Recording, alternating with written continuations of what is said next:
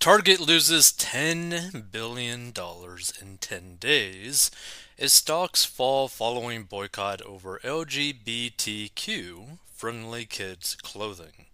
So I thought this would be pretty interesting to check out. So Target has lost 10 billion in market valuation over the last 10 days as the popular retailer continues to face backlash over its pride-themed clothing line for children. A week ago, Wednesday, Target enjoyed its stock value at $160.96 a share, but following the calls to boycott the Minneapolis-based retailer over its Pride collection, the value plummeted and closed Friday at $138.93 a share. The nearly 14% drop in value for the blue chip stock roughly translates to a $10.1 billion loss in valuation to just $64.2 billion for Target, which has nearly 2,000 stores nationwide. The plummet stands as the retailer's lowest stock price in nearly 3 years, and the last time the company saw a drop nearly this big came in 2022 after the stocks equalized following an unprecedented surge during the COVID pandemic.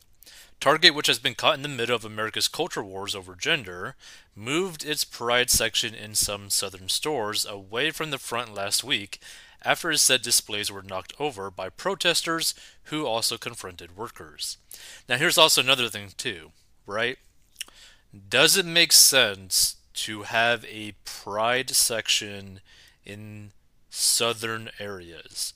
Like, does that make any sense, like, at all? No, not really.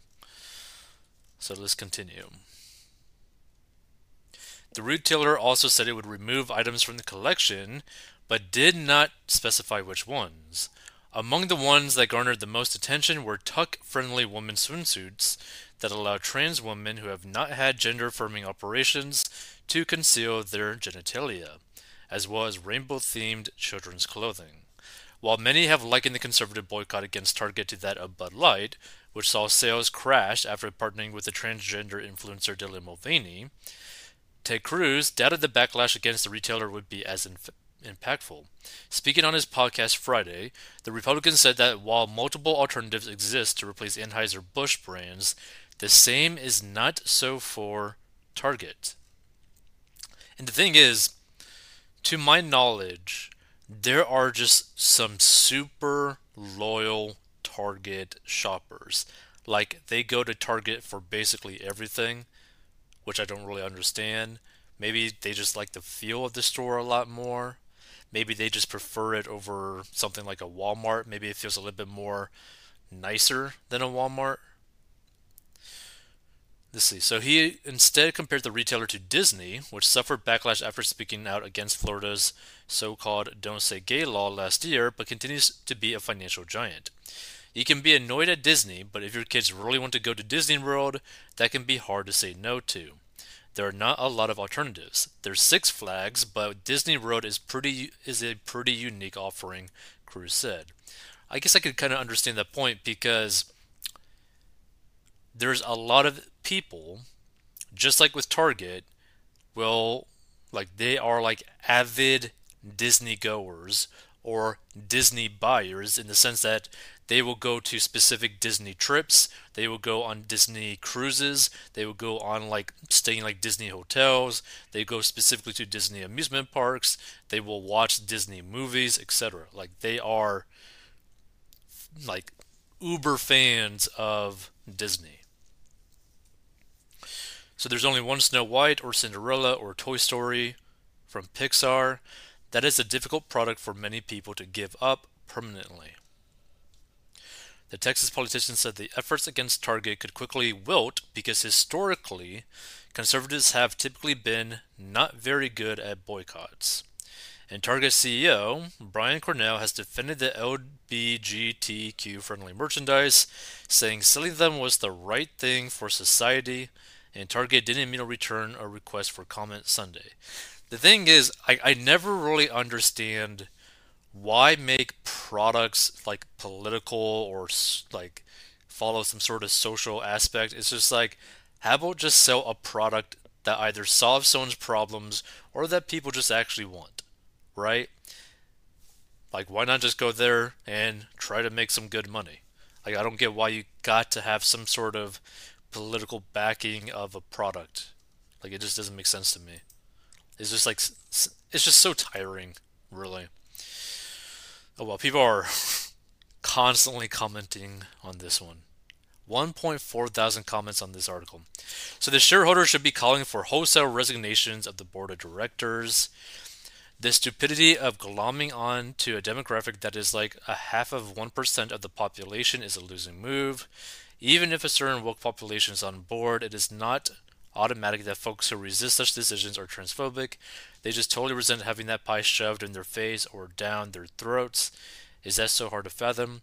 Live and let live, for crying out loud, otherwise go broke. If I can help it, I'll never buy from Target again. The thing is, there's so many people that will still buy from Target just because it's Target.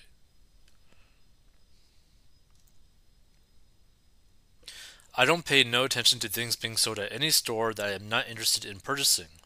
I really don't see why people get so caught up and upset when they see these gender specific items being sold. If it doesn't directly affect me, then I could really care less. Everyone needs clothes, whether you're a woman or a man or a transgender person. Let people live their lives the way they choose. That's my model. Respect my space, and I will always return the same. May God bless you all. Interesting.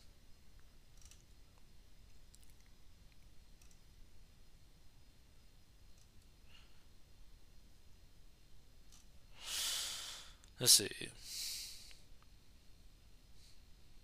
Target lost 10 billion in market value in 10 days. When will corporations learn to not to inject social activism into their companies and the advertising of products?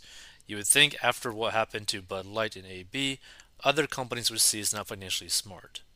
The thing is, I also agree with that statement. It's like, why push so heavily into something that is going to put off a large portion of your potential consumer base, right?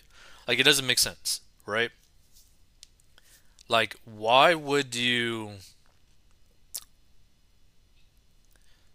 I guess the best way to put it, why would you have like any sort of like backing of very specific products for very specific people when your store is basically more so to the general public, right? But you're offering products of a very slim potential customer base where it doesn't really make sense, right? Because the people that are really going to be buying those products are what? Either people who fit that mentality where they have the dysphoria, or they have friends or family members that have that and they want to get something for them. But that is a very small percentage of the total population, which I don't understand.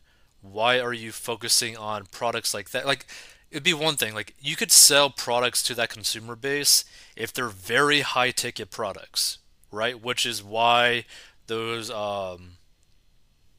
doctors, plastic surgeons, whatever, are doing those whole surgeries on them because they're making what, like 50K, 100K, up to like $1 million over the lifetime of that individual. So the lifetime value of that customer could be potentially $1 million, which, like, in terms of like making money for like a business or individual, that would make more sense to going the surgery route because you are focusing on a very specific customer base that will have to pay a lot of money to go and do what they want to do, right? So a very high ticket product for a very niche customer, right? But you're focusing so much on like transgender type of clothing when you can't really make that much margin on it. So like, why, like, okay, I like, it just doesn't really make sense to me. Like, why would a business do this when money wise it doesn't even make sense, right? Like, financially speaking, it doesn't really make sense for them to really push it or really even allot any store space for it.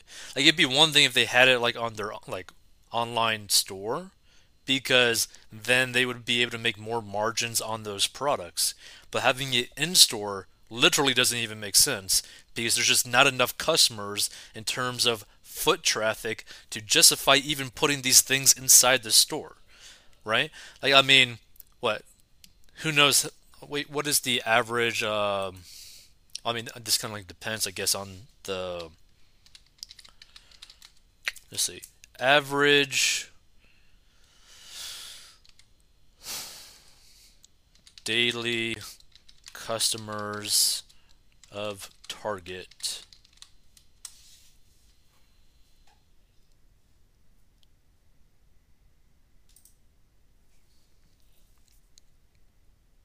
Let's see.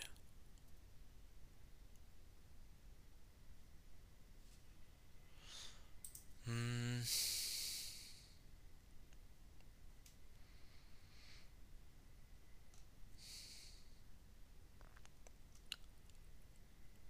Okay, let's check this one out. So meet the typical Target shopper, a millennial suburban mom with a household income of $80,000 by Business Insider. Okay? This is the typical Target shopper. That is like their ideal customer.